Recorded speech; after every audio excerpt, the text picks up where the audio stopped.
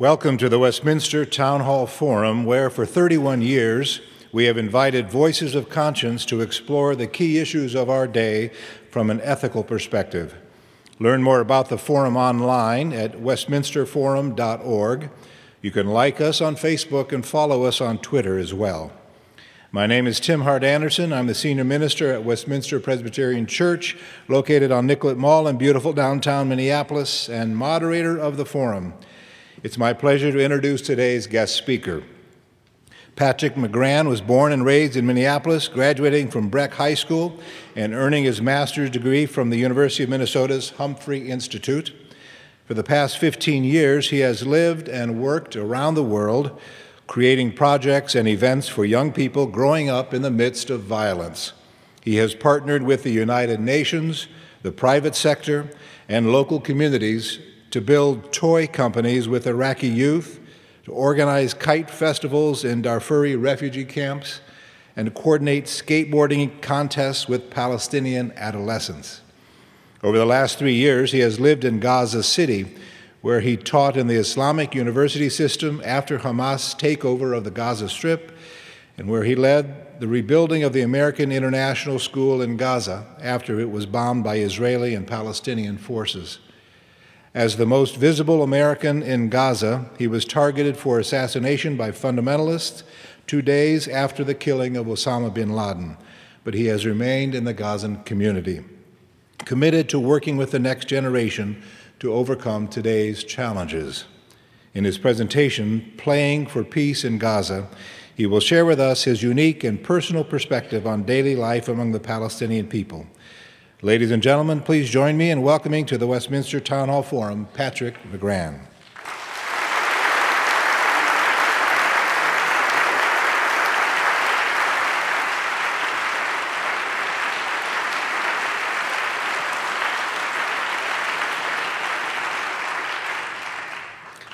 Thank you. It's the first time in a religious building in a long time, at least a religious building like this, so bear with me as I adjust. As the pastor said, my name is Patrick, and I will be speaking on Palestine today. I think if we're going to speak on Palestine, I think it's good to start by addressing that Palestine is a loaded term. I think there's a lot of fear, and I think there's a lot of misunderstanding when it comes to the Middle East, especially Palestine. So I think it's probably especially appropriate to start out with a story about fear. 2 years ago, I was in a car being driven to a fundamentalist compound by 3 Hamas security agents. On our way there, I recall not recognizing anything for 15 minutes. For the last 10 minutes of our journey, I remember not seeing anyone on the street. And for an area as dense and populated as Gaza, this was strange. I remember thinking to myself in hindsight, I probably should be a little concerned. But, an invitation for tea is an invitation for tea, and after a year in Gaza, I thought it was a calculated risk that I was willing to take. So we pull up to this compound with its high walls and thick doors and no windows, and I wait in the car as my 3 Hamas friends pound on the door.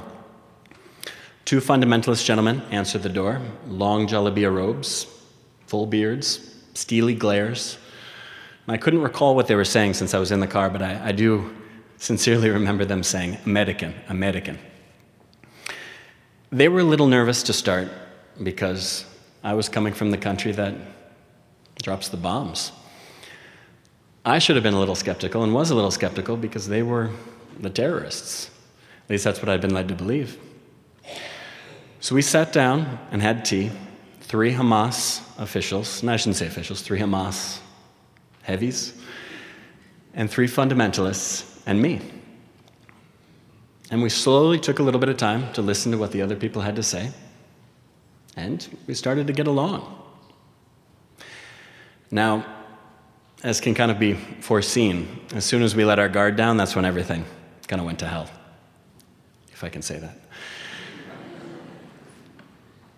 As soon as things started to relax, my friend Hamis says, Patrick, I'm so happy that you got to meet my uncles before they traveled.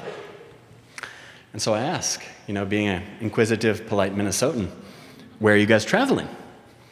And the eldest fundamentalist looks at me and he says, Yemen. And I get this big smile across my face. I said, you guys are going to Yemen? I'm going to Yemen too. Now, presumably these fundamentalists weren't going to Yemen to organize a kite festival for young children in a refugee camp. Presumably they were going for more traditional or conservative ends. I honestly don't know. But what I do know is looking across the table at three people who I had nothing in common with, I did see an unparalleled fear in their eyes of potentially crossing paths with me in Yemen and running into an American on vacation. So I share this not to belittle security or the clash of cultures, but simply to say, here I was on the outskirts of Gaza City in a compound with three supposed terrorists, three people who could closely be described as Al-Qaeda, and me, and they were more concerned about me than I was about them. And this isn't so much that I've been a lot of things and done a lot of things and been around the block. No, it's simply just to say they were as nervous as I was. And I think that's telling when we start to talk about the Middle East, because there is a lot of fear. And I think it's helpful if we admit that there is a lot of misunderstanding. If anything, when I meet experts from the Middle East, I think you kind of have to call a spade and say, I'm certainly no expert when it comes to the Middle East. The only thing I've truly learned is to be skeptical when anyone introduces themselves as such.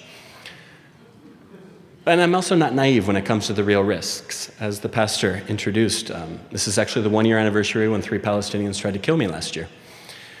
As we've all seen in the news lately, with the death of Osama bin Laden 1 year ago, the other day, well, we're not the only ones who observe the death of Osama bin Laden. There are a lot of people who feel, put down by the world and look for an icon, the likes of Osama bin Laden. There were 3 young men, 19 years old, who went after me. And thankfully, for me, there were 1.6 million Palestinians who looked out for me to make sure nothing bad would happen, and it really was not a big deal. And I share these not just to focus on the fear, but just to kind of discuss the elephant in the room that Palestine has a reputation, the Middle East has a reputation. And I'm here to say, well, it's good to address the fears and good to address the risks. Let us not let that stand in the way of exploring different opportunities to learn about people who happen to have a different perspective than we do, because here I was, evacuated from Gaza. The U.S. government forced me to leave.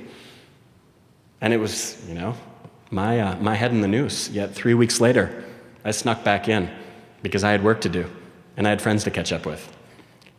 I have every reason in the world to kind of be mad at the Middle East, but I love it because I've seen the good side. And that's what I kind of want to share with you today. One other thing I certainly want to clarify right off the bat is I have no political agenda here.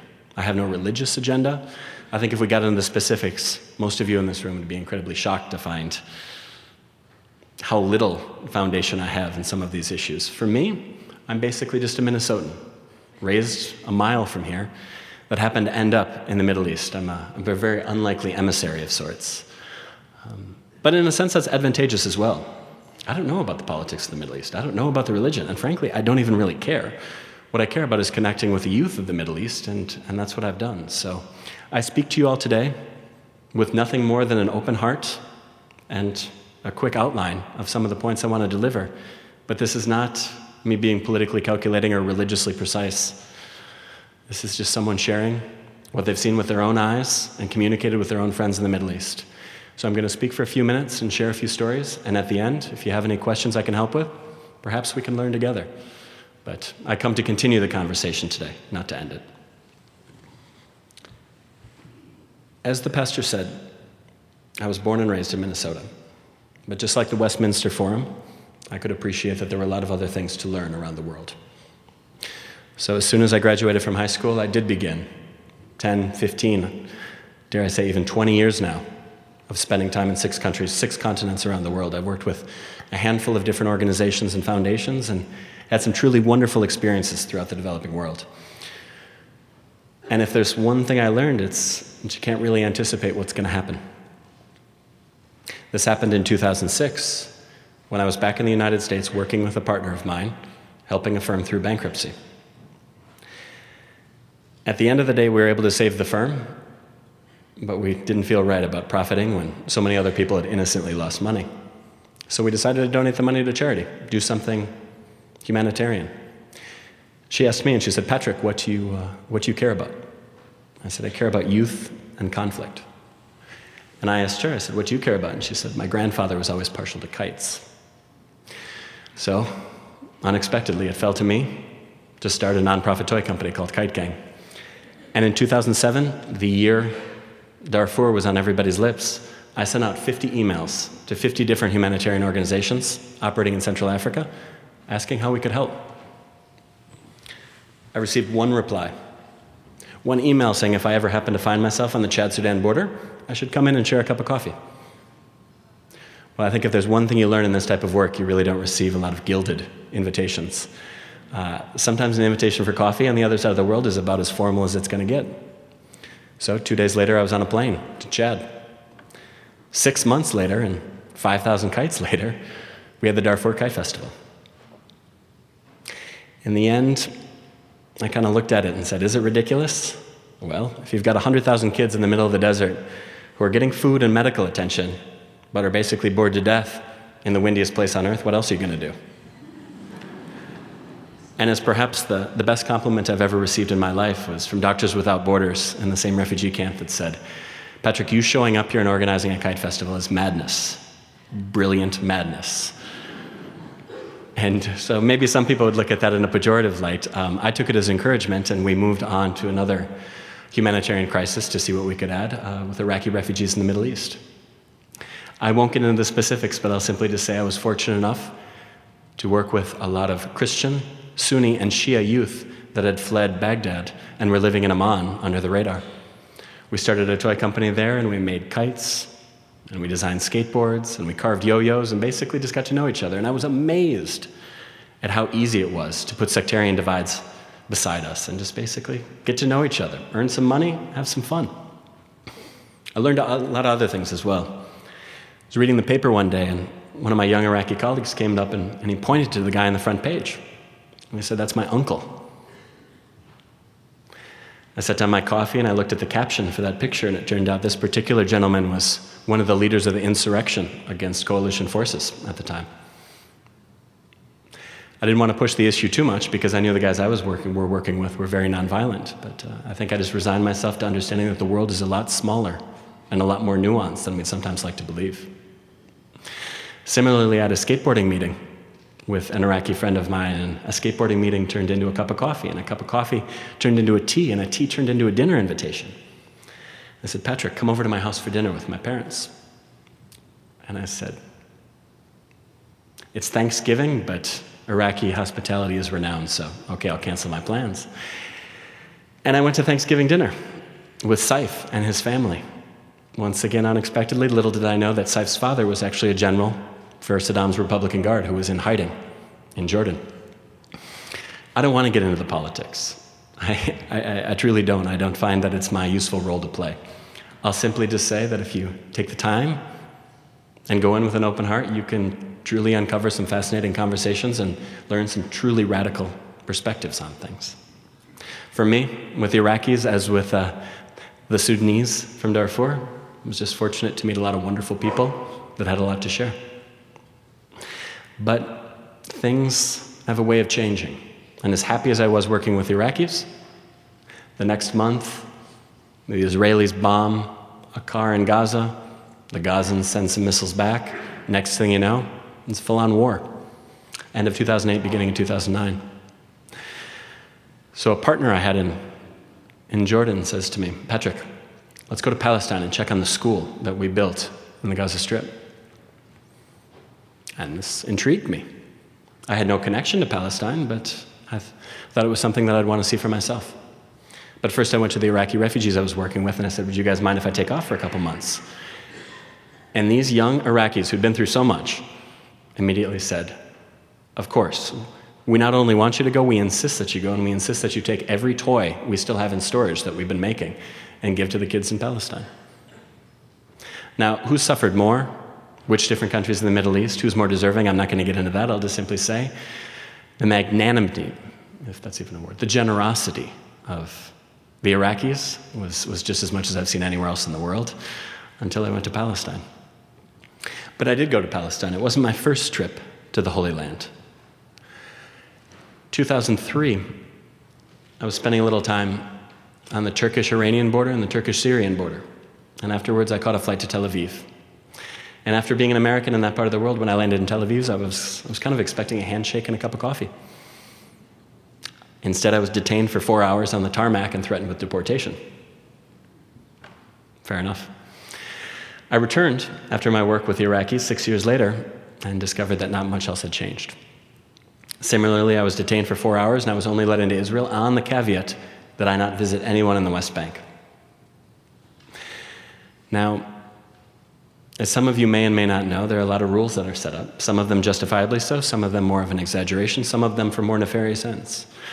But I think it's kind of a hallmark in the Middle East that you don't observe all the rules, because if you do, you're really not going to get anything done.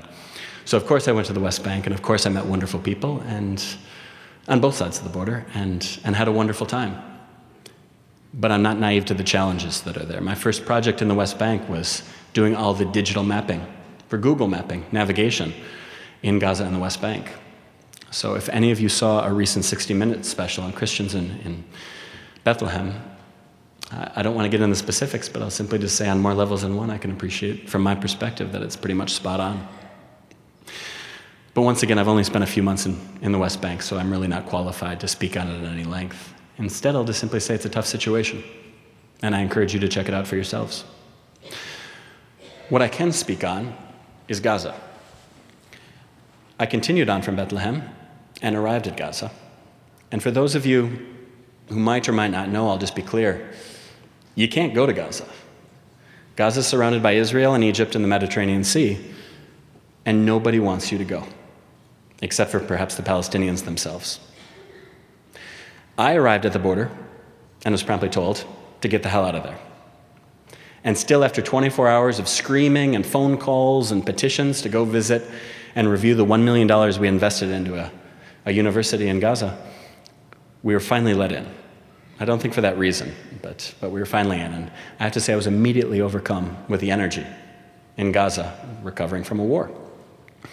I'm not going to get into who was right and who was wrong, starting or continuing a war. I'll just simply say it was an extremely tough situation, but it was extremely wonderful to see Gaza rebounding from this adversity. I mean, to be frank, it's probably the most taken over place in the history of time. You name any power in Africa or Asia or Europe, and they've occupied Gaza at some point. And now, to this day, it is still occupied. There are a lot of people who would say it's technically not occupied because there aren't troops on the ground, but let me tell you a story. I typically spend most of my Fridays in Gaza going for a mountain bike along the beach. Friday is a holy day in Gaza. The weekend is Friday and Saturdays, so I take the day off and just kind of enjoy the relaxation.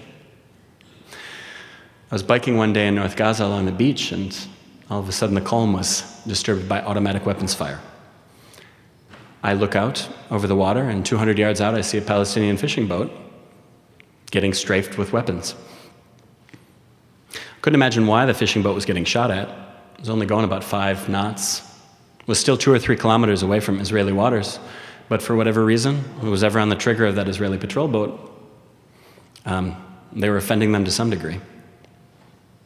Finished my bike ride, I went home, and I got a text message later on in the day, and it said that there was a Palestinian fisherman who'd been killed in North Gaza.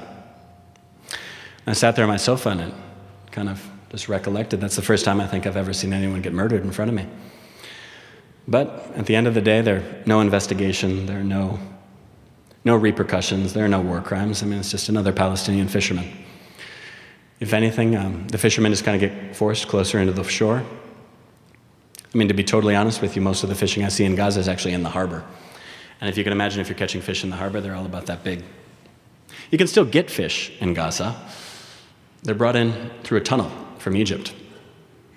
Kind of unexpected, kind of surreal for an area that's got 40 kilometers of coastline on the Mediterranean, but such are the realities of occupation. So this isn't so much against Israel or pro-Palestine or anything. It's just simply to say occupation is tough on the occupied and the occupier. It's a perverse situation. And there are a lot of perverse situations in Gaza that I've witnessed. To say, it's tough with the Palestinian fishing community.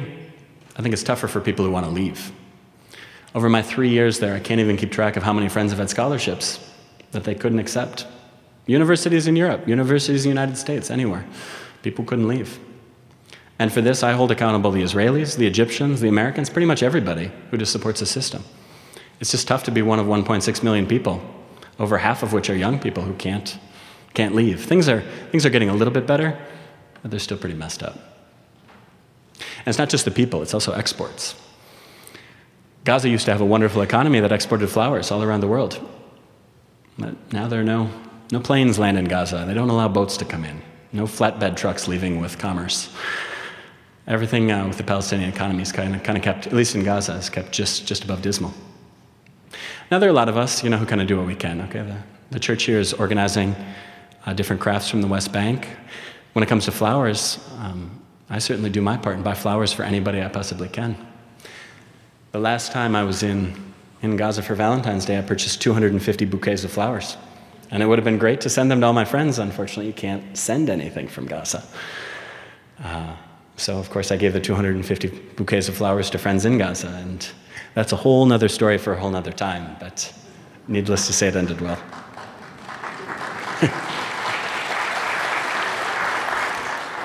And as fun as it would be full-time just to give away flowers to the young people in Gaza, I actually have to get some real work done at times as well. I was in Gaza in 2010 when everybody was gearing up for the World Cup in South Africa.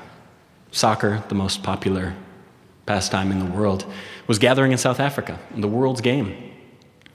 Only people in Gaza couldn't go. Once again, it's under siege. So it was a wonderful collaboration we did, partnering with the Palestinian community and a lot of local organizations and the United Nations to throw our own. So we were able to scramble up 16 teams from 16 different countries and 40,000 fans and had our own event. You know what, fine, if the world doesn't want us to join them, we'll do it our own way. Was it all easy? Absolutely not. But in the end, I think the only thing I was more shocked by was, the only thing more shocking than my inability to play soccer was just the generosity and the kindness of my Palestinian teammates. Me missing an open net, though, for the American team will scar me until the end of my days. There are other things we'd do. I mean, obviously, I was there with a toy company, so we'd fly kites. We partnered with the United Nations when they broke the Guinness World Kite Flying Record for all kites flown in one day. I think the last record was 10 or 12,000 kids flying kites on the beach. It's pretty awesome. I remember looking at all the kids, though, and they were kind of all marshaled up. I mean, if you put 12,000 kids on the beach flying kites, it's kind of like herding cats. And I remember going and talking to a couple of the kids and say, you're sitting out here under the sun at your designated point for 5 hours, waiting to fly a kite for perhaps 10 minutes. Don't you feel like you're being taken advantage of for fundraising or for publicity or advocacy? And they said, Patrick, you just don't get it. We go through tougher things every day. At least this is different. So Gaza just is a different place. Palestine just is a different place. But I think by working together, a lot of very unique and special things are possible.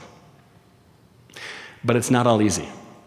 I remember talking to a colleague of mine 3 years ago and saying, Majid, let's just get out of here. Let's go fly a kite today. Let's take the afternoon off. And granted, some of my kites are big, like automobile big. And I suggested, let's go up to the bluff up in Beit Hanun. It's beautiful. You can see all of North Gaza. And he said, Patrick, we can't fly kites there. I said, what do you mean? He said, we'll get shot. I said, we won't get shot. Majid, we're 3 kilometers away from the border. And I remember Majid has very dark skin, but during that conversation, it was blank. It was white. He was petrified. He said there was absolutely no way he'd fly kites in North Gaza because we'd get killed. So even though I talk about fun and wonderful things, I think there are certain realities that I have a responsibility to convey. It's a tough place. It's a tough place, but the people are tough as well. So if there's anybody who's up for the challenge, it's them. There are other challenges in Gaza. I was brought to Gaza originally to do education as well as toy work.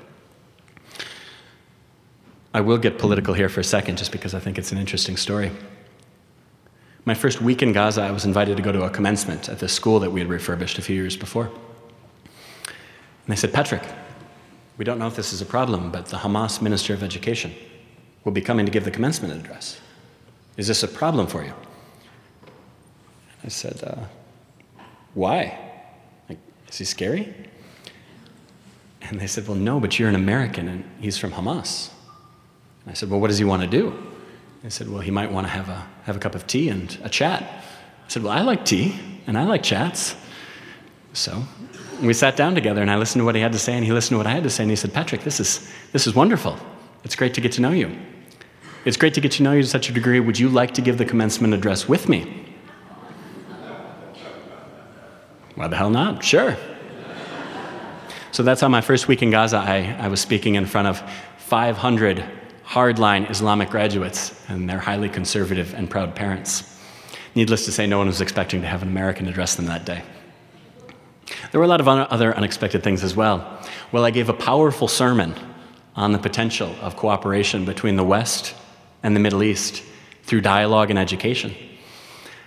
I think my one understanding from that day is the realization that the Master of Ceremonies spoke very little English, and his translation of my remarks was not exactly accurate. But would I do it again? Of course. It was a wonderful experience. I'd just translate myself. In any case, there are a lot of other things I could talk about. As I'm starting to run a little bit short on time, I'll simply just say, I did finish up giving that commencement address, and I did start teaching in the Islamic university system, and I did head up rebuilding the American school until a few people, tried to strike back against America, and I was forced to leave. But as is something you have to do in this part of the world, you just can't give up. So as I said, after I was forced to evacuate, after a couple youngsters tried to go after me, I came back 3 weeks on my own. And I started my latest project, Radio Free Gaza. I started this project because when I was teaching one day, a friend came up to me and he said, Patrick, you have to see this. You have to see this. I said, Ashraf, what do I have to see? And he said, you have to see this video clip. I was like, Ashraf, I don't have time for drone strikes, or I don't have time for, whatever the United States has done lately. I have a busy day. He's like, you have to see it. So I sit down at his computer and I watch the YouTube clip to load, and what did I see? I didn't see anything political. I didn't see anything religious. I saw a concert hall, and I heard the music slowly start to come in over his computer speakers, and it was Yanni. I don't know how to describe his music. I believe he's a pianist that makes elevator music. Maybe that's disrespectful. I don't know. I'm surprisingly naive on these things. But what I did discover from that one experience is that the Palestinians are really, really hard up for good music. Western music, I should clarify. So if I had an answer for the three fellows who kind of went after me, it was simply, hey, listen, you can like me, or you don't have to like me for being American, but if you're not going to like me, I want it to be because you have an accurate impression on what the West is all about.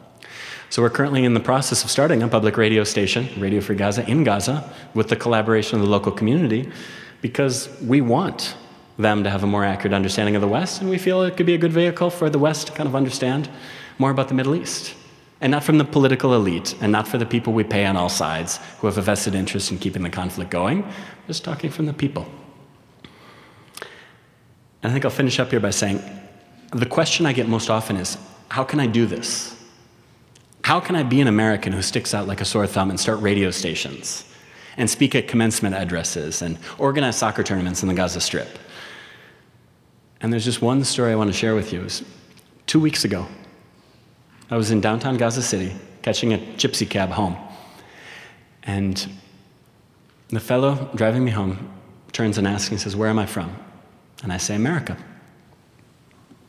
Upon hearing this, he frowns and he pulls the car over. Then he takes his shirt off. And I see down the right side of his body, he's got burn damage. This makes me sad. I ask him what happened, and he explained that he was the victim of an airstrike. I didn't get into the politics. I didn't ask him if he was doing something bad. I didn't ask him if he was an innocent bystander. I simply just expressed frustration that the conflict has gotten so widespread and that there's so much violence all around. He saw the empathy, and he saw the sincerity in my eyes, and here we were, this rather tough guy from hands down the most militant refugee camp in North Gaza, and me, a flag-waving American, and we were totally cool. The politics melted away, the religion melted away, and the conversation naturally moved on to women. It was cool. So if there are any lingering questions on how a lot of this stuff is possible, I'll simply just say it all comes down to respect. I'm the first one to admit there's a lot I don't know, and I don't want my remarks to be one-sided. It's simply just what I've experienced over the last 3 years in Gaza and the 5 years in the Middle East. But I will say that a lot is possible with the right attitude. So in conclusion, I hear a lot of people say a lot of things about the Middle East. I hear Newt Gingrich talk about an invented people, and it makes me think about my own country. I hear John Kerry come and speak about how all the misfortune that comes to Gaza is the Gazans' fault themselves. My role in all this is thinking if the Palestinians have to put up with such remarks, they might as well get to hear some good music as well, because there's certainly more representative people than politicians when it comes to the United States. But I also hear things from the Gazans themselves. There's a famous quote that's referred to a lot in Palestine. It's from the founder of Israel, David Ben-Gurion. And it said, "The old will die and the young will forget," in reference to Palestinians. So if there's one absolute truth I have to share today, it's this is not true. Some of my best friends in the world, some of the kindest people I know, are Palestinian youths, and they don't forget anything. And the only thing better than their memory is their maturity. And I think if we approach them and other youth throughout the Middle East with respect and sincerity, I think you'd be amazed at how it's returned. And I hate to finish on an ominous note, but anything short of that, and I wish us all luck. My job is easy. I'll just try and empower the youth as much as I can, so if there's a legitimate opportunity for peace, they'll be able to make the most of the opportunity. But for the larger community and for the forum and for anybody else who happens to come across these remarks, I'll simply just say, go, get involved. I'm sure you'll have a wonderful time just as I have in the Middle East. Just talk to everybody. Talk to all sides. And with luck, we can move beyond these half measures that aren't doing anything and trying to get to a real solution. Thank you for your time.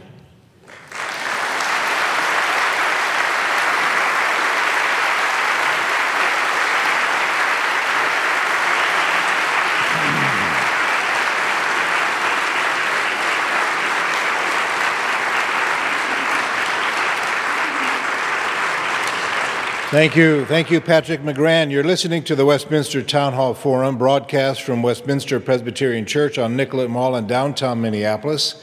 Learn more about the forum online at westminsterforum.org. You can like us on Facebook and follow us on Twitter as well. I'm Tim Hart Anderson, Senior Minister at Westminster Presbyterian Church and moderator of the forum.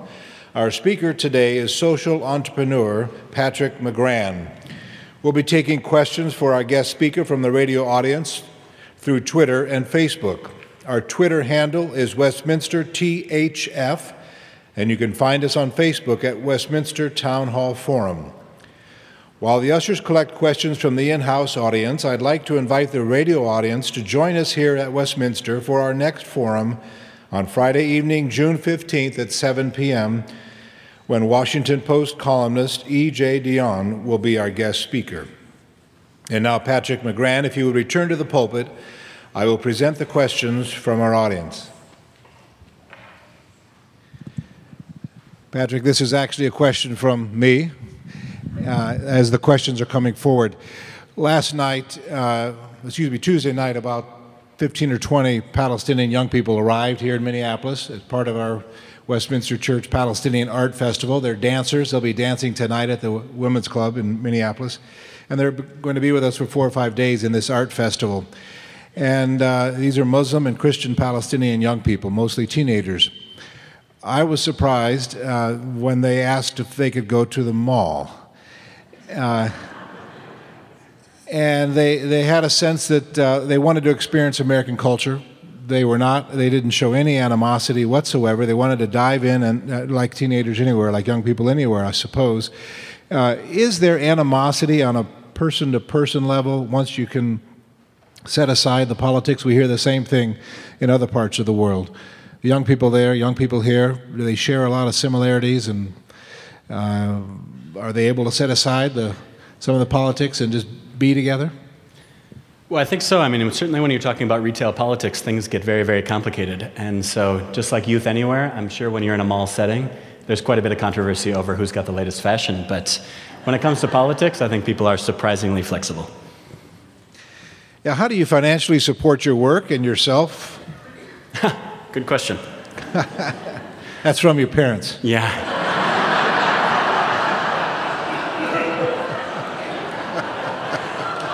And on issues of religion and politics in the Middle East, I think we've just come across the most complex issue. It's not easy doing this type of thing, and you have to get creative for this type of stuff. I've received funding from the United Nations. I've received funding from the U.S. government. I've received funding from people like yourselves. We get a little creative on different things, and we have unorthodox partnerships. I'm probably the only person in the Middle East that gets support from a nonprofit beer company here in Minneapolis, Finnegan's. We look for unorthodox partnerships to do unexpected things. If we lined up for the big donations, we have to put up with the big bureaucracy. And as you know, everybody's got an agenda in the Middle East, so we just try and avoid it. When it comes to Radio Free Gaza, we're not talking to any governments. We're just talking to people who want to support music. It's frankly just the easiest way to focus on getting things done and avoiding all the politics. And how are you personally able to come and go freely from Gaza? Carefully. I have been told by the Israeli Defense Forces that I will never set foot in Gaza ever again, and then spent the following year coming and going through Israel. I was rejected outright from the Egyptian government of ever setting foot in Gaza. I was banned twice from Hamas and thrown out. It's just one of these things. You persevere, you state your case, you try and demonstrate that you have a value for the local community, and the local community supports you, and you move past the challenges. From one of the students at Perpich, what was it like to teach in the Islamic school? What did you teach? How were you received there? Teaching in the Islamic university system was probably one of the most wonderful experiences of my life. I shouldn't really get into how I got this position or what was expected of me. Let's just say it was different. First off, all the classes are separated. Males in one class, females in the other. The buildings are separated. There's absolutely no interaction. So to be in such an environment with arguably no formal educational training, it was fascinating. The first day I went in there and said, all right, what do you guys want to learn? And there was about 5 minutes of pause, because no one in these classes had ever experienced such a question. It's always just rote memorization. It got to the point where I'd actually have to write lies on the chalkboard to get people to question what I was telling them. But in the end, I think we did work on critical thinking, and we did have a lot of fun. And, we had an event on public speaking, and I showed them Steve Jobs' quintessential commencement address to Stanford University, and they fell in love. So if you ever get the chance to speak at a fundamentalist or an Islamic university, I highly encourage you to take the opportunity. It's fascinating. Have you had a chance to work with any children from Israeli settlements in your work in the Holy Land? Putting kids from Palestinian communities with kids from the settlements? Is that possible? I think we could largely refer to this as normalization between Israel and Palestine. I'm not even going to go as far as to say supporting the settlements, because, well, I don't think anything is impossible. I think that would be negligent. But I think I'm going to answer this question in a certain way in saying half measures aren't going to do anything. Pen pals between Palestinian and Israelis, I don't think will do much. Picnics, I don't think will do much. I think we're at the point where things have gotten so difficult from short-sighted and short-term thinking from politicians on all sides. I think things have to be more drastic. I think if anything, we should just call a spade and saying getting kids from settlements together with Palestinian kids, it isn't going to do anything. There are bigger challenges here at stake. I think if anything, you got to take the leaders of all sides and lock them into a room and tell them they're never getting out until they start operating in a more mature fashion.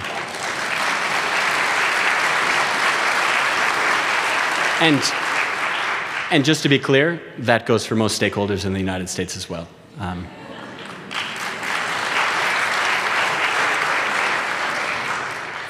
Another question asked for some clarity. For those of us who have forgotten, what is Hamas and what does it represent? It's a very, very interesting question. There are many different political factions in Palestine. Many of them started for various pragmatic reasons. A lot of people even make the very eloquent justification that Hamas was actually started by Israel. Now, I won't get into that now. I will just simply say that Hamas is a political faction that started as a social welfare organization that did its best to support the community and is now struggling between militancy, the maturity and pragmatism required to govern, and its own self-interest. I will be returning to Gaza in 2 weeks, and so I probably better wrap things up there on that question. Let me just simply say that I think on all sides there are redeeming elements, and there are more nefarious elements in pretty much every faction within Palestine and within Israel. I think the key is not blackballing people or saying we can't talk to anybody. I still don't understand, as a government, how we can encourage not talking to people. We talk to the Taliban, but we don't talk to Hamas. No, if anything, I think more dialogue and more understanding is kind of needed, because I think the more light of day that are shown on different political parties, the more mature they have to be. So I'll take the safe answer and stop there. You spoke about how crowded Gaza is. Can you describe a neighborhood? Is there enough water? Is there access to food, to jobs, education? How much time do you have? Let me put it this way. I was out playing poker with a couple friends on the beach 2 weeks ago. And since there were some conservative Muslims with us, we couldn't gamble. So we developed this point system to see whoever would finish first, whoever finished second, third, and fourth. And the way we did it on the drive back to Gaza City, there's one bridge you cross in Gaza, and you cross Wadi Gaza. And it's basically a river of sewage. I mean, beautiful, beautiful. Gaza is absolutely beautiful in the Mediterranean, but public health and education, there are other very sincere challenges. So the way we decided to stake our poker game was the first person who lost had to get out at the beginning of the bridge, which is 1 kilometer long, and walk the entire way. The second person who was forced out had to get out halfway across the bridge. The third person just at the end, and whoever won the poker game got to stay in the taxi the entire time and drive at 100 kilometers an hour over the bridge with their nose closed. So Gaza is a challenging place. I mean, I can get into the formal statistics and say, it's 1.6 million people. It's one of the half dozen most densely populated areas in the world. I mean, imagine Singapore. That gets blown up all the time. But the people are resilient, so even if there is 50% unemployment, and even if there is so much adversity, the people make the most of it. And I wouldn't live there for 3 years if it wasn't a fascinatingly redeeming place. Very, very, very difficult, but the people are tough. What does the U.S. government think of your work? Which department? I think I could probably safely say about 95% of the U.S. bureaucracy is probably incredibly uncomfortable with me being in Gaza. When I returned after the U.S. government encouraged my evacuation, they were surprised, to say the least. But then at the end of the day, the U.S. government pulled out a long time ago and has absolutely no representation in Gaza. So if I'm not there, who else is going to throw the 4th of July party? So, well, there are a lot of risk-averse people who would probably wish that there was no interaction between Palestine, and the West and the United States. I think there are a small number of hopeless romantics in the government that probably think what me and a handful of other Americans in Gaza are doing is pretty cool. I know the Palestinians like it.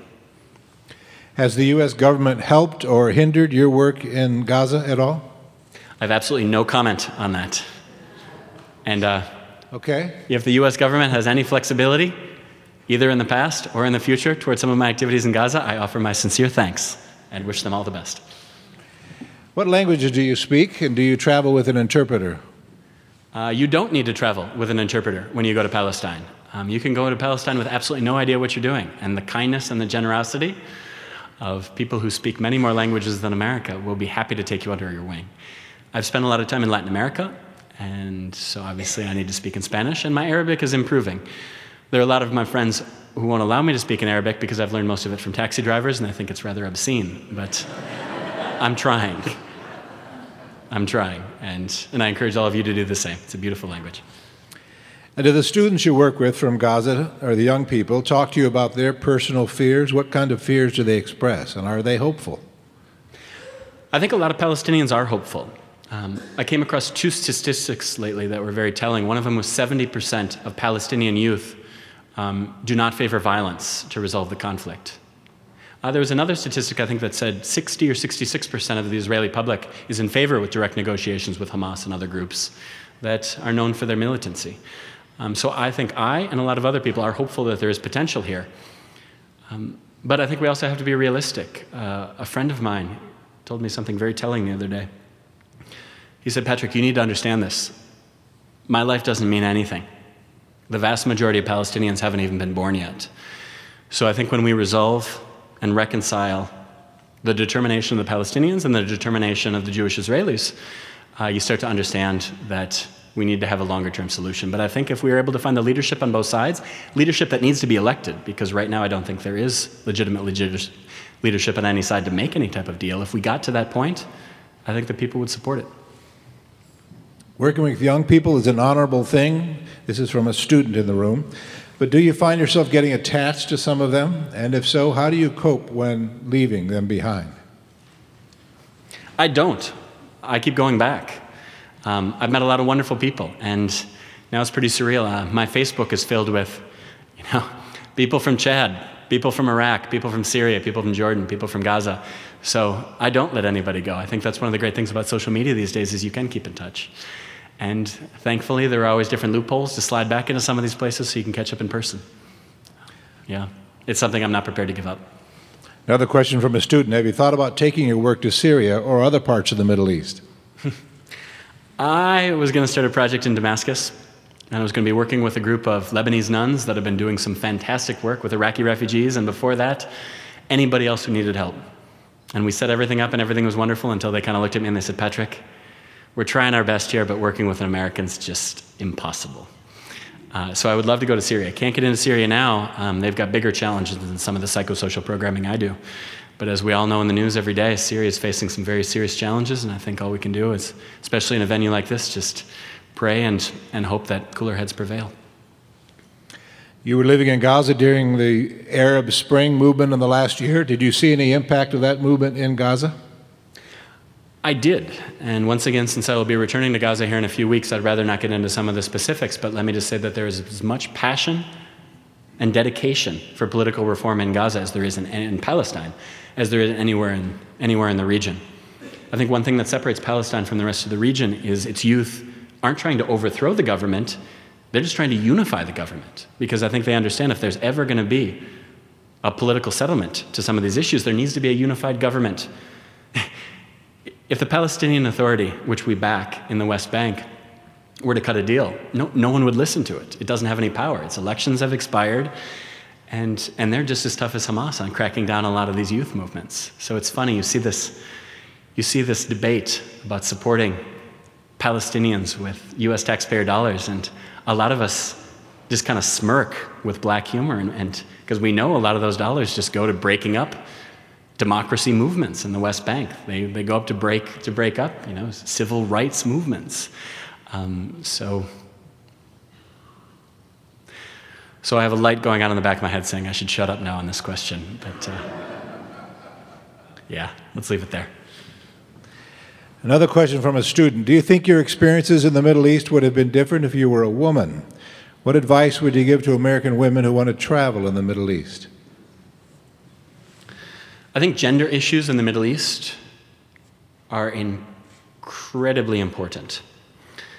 I was having a coffee last year at Kappa Java in Bryn Mawr, and I was sitting next to two women having lunch. And they were being rather loud, and I know it's not very Minnesotan to interject myself in a conversation, but they were talking about how bad they felt for Middle Eastern women. That some of them have to cover and how put down and how suppressed they are. And maybe this is too much time out of the Midwest, I don't know, but I had to interrupt them, and I had to say, I'm sorry, but I need to tell you have absolutely no idea what you're talking about. Because with all due respect to the women who've raised me and everybody else in the Midwest, some of the strongest women I've ever met are from the Middle East. Now, with that said, since some people from Minneapolis, should some young women from Minneapolis just end up in Cairo or Damascus or Gaza and not expect for there to be an adjustment? Of course not. A lot of these areas are much more conservative than what we're used to here. But I think with a little bit of an orientation, you'd be amazed at the role that women play in the region. I'm fascinated and inspired by it.